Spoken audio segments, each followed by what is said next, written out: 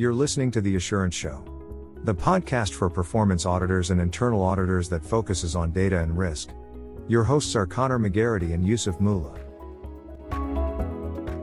Today, Yusuf, we're going to be speaking about quality assurance of our data work, or QA as we like to refer to it in audit land. But let's start off with the fundamental. Why is QA over our work important? Most auditors will have QA steps that they undertake for all of the general audit work that is being conducted. We've spoken before about checking quality of the data that we use. It's equally important to ensure that any analysis that we do with the data that we have and outcomes that we produce, that we have a level of QA over it. As we've said before, and as our guests have said before, data is really just another way in which we can understand the subject matter and then produce evidence to inform our findings or audit work, but also to back up some of our findings. And so if it is just another form of evidence or something that we use as input, then QA over that work that we do becomes as important as QA over any other audit work that we do. One thing that we are consistently in agreement on, that QA is important.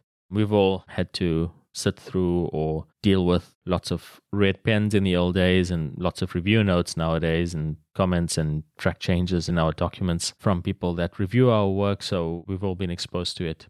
There's a few differences in the way in which data work QA works, so we'll talk through that. QA is a pretty broad term and covers a lot, but there are actually different types of QA, and there are four main types that we're going to discuss today. The first one is technical QA, what that means and when it's applied. The second one we'll talk about is functional QA, and what that looks like. Then the third one will be business QA, and lastly, audit QA. We'll step through each of those in detail. So let's start off with technical QA. What does that mean and when is it used? Technical QA is usually the first step. This involves self-review, so reviewing your own work, then also getting a peer to have a look at what you've done. Technical QA is ensuring that what you've done technically makes sense. So when you complete some of the work that you've done, you want to make sure that the data that you've used is and remains complete, that it is and remains accurate, and that it is relevant to the period that you've covered. A few things that you want to make sure about: that you've used all of the relevant records, that you've not excluded any records, that you've reconciled inputs where you are able to. You haven't altered any of the accuracy of the data by double counting any data or conducting any joins that would multiply the data out. You've not performed any calculations that alter accuracy of the data, and you've correctly performed transformations, considered all of the relevant dates, etc. yourself before passing it on to a colleague to have a look. Ideally, you'd get somebody independent of the work that you've done, potentially somebody at the same level as yourself, to have a look at that and ask questions around how you've technically combined the data, how you've joined it, etc. And the reason you want to get somebody else involved is, just like with any other QA, you often get so deep into some of these technical matters that you can't always see the mistakes that you might have made. It talks about the importance of self-review, really, in all of the work that you've done. And every auditor worth their salt would obviously be already doing that, but also the benefit to be gained from peer review. So let's talk about the second QA process, and that's functional QA. What does that involve? Again, functional QA is performed first by yourself. So that's the second step that you would conduct yourself on your data work, and then by a peer. It might not be somebody at the same level as you, but it would be somebody that understands the business process or maybe understands how the broader business operates. Because functional QA is about ensuring that you remain objective and credible in the work, and that also your work makes sense. Are your results believable? So can you believe them, and will others believe them?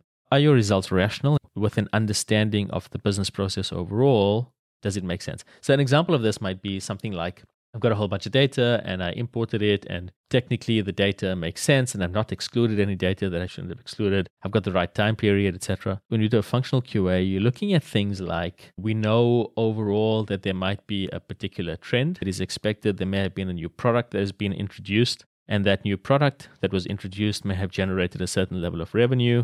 Can you see that revenue reflected in the results? Can you see that particular product reflected in the results? Is there something else, either seasonally or otherwise, that somebody with an understanding of the business process or the business more generally would know about, that would then look for in that data? So in essence, does it make sense? And you ask questions like, this is what we're seeing. Is this important? Does this meet expectations? Is there a context here that we're missing based on what we're seeing? Those types of things. Okay, so that takes us neatly on to the third important aspect of QA, and that's business QA. And I think you've sort of led into that. So what does that involve? So business QA, this is quite similar to functional QA, but the reason that you do it, one of the main reasons that you do it, is that you want to have acceptance from outside of the audit team. So that's one of the main reasons. The other is that there may be things that the audit team aren't aware of because they're not that close to the business process, that you would want somebody that is a potential representative of the business or a subject matter expert to help explain. So again, the questions that you want to answer here are the results correct? Are we missing any context where the business process may have changed recently, or the audit team just aren't aware of that particular matter? The key question we want to answer here is, will our findings be accepted by the business? So if the work that we've done doesn't pass this step, then we need to think about things a little bit differently, or we need to get other people to think about things, as in our stakeholders need to be educated. The challenge with skipping this step is that we may have a lot of pushback when we're producing our results. And because a lot of the data work that we do doesn't necessarily hit the final result immediately, but forms part of the report or contributes to the report, or there's further follow-up work that is done after this, we want to make sure that what we're saying from a data perspective is accepted by the business early on. In the business QA step, we're trying to, again, understand the context, whether or not there are, for example, exceptional circumstances or sentinel events that may have impacted some of the data that we've used or analysed. And secondly, we're applying the reasonableness test to help with acceptance of what we're seeing. Talking to the business and making sure is what we're seeing here valuable and useful and practical taking forward. Okay, so that takes us on to number 4, and that's audit QA. So what are we talking about here? This is the final bit of QA that you do. This is sort of QAing the QA. So this is where somebody within the audit team, leader in the team, maybe the head of your audit function if you're in a smaller team, or if you're in a really large team, that might be a team member that focuses on quality. So some teams actually have like a whole QA function that's built into the internal audit team or performance audit team. What you want to do here is make sure that there has been a QA plan established for the work that you've done. We're talking about this last, but before you would start any QA, you'd put together a QA plan. The QA plan doesn't have to be very detailed, but you just need to outline some of the steps. So the audit QA will check whether a QA plan has been established. Make sure that QA has been undertaken at the right time with the right level of rigor. And then the key thing that the audit QA step will cover off is, does the analysis support the audit result? The person that's conducting the audit QA will check whether technical QA was robust, whether functional QA was robust, and whether business validation was correct. But also then check against the audit report. Is what we're seeing in the data work that was performed, is that actually reflected in the audit result appropriately? Are we missing anything? So, your normal working papers will have cross-references. So what have you found versus what's in the report, and making sure that everything found is in the report or is explained, and everything in the report was found in the data work. So similar to that, does the analysis actually support that audit result?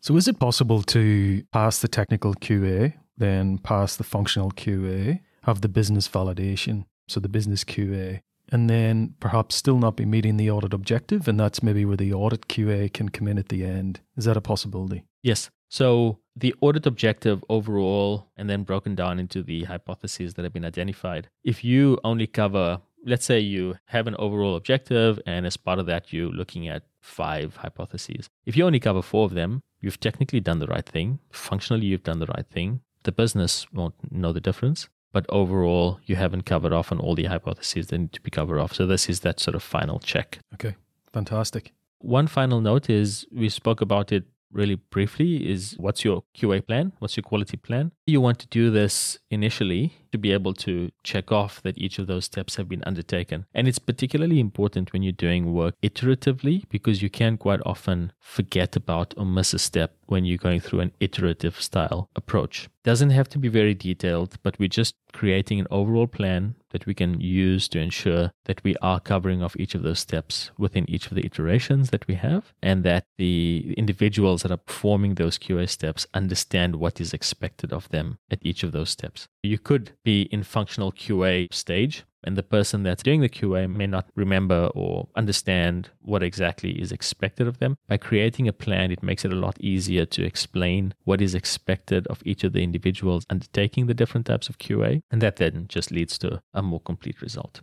So we covered the 4 components of QA there. Technical QA and what that was and when it's used, functional QA, and then moving on to the business validation, which is business QA, and then the overall audit QA, which is your catch-all at the end to make sure that all the previous steps have been taken to the extent necessary and that you're meeting the audit objective. That's it. Thank you. Thanks, Yusuf.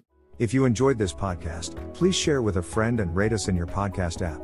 For immediate notification of new episodes, you can subscribe at assuranceshow.com. The link is in the show notes.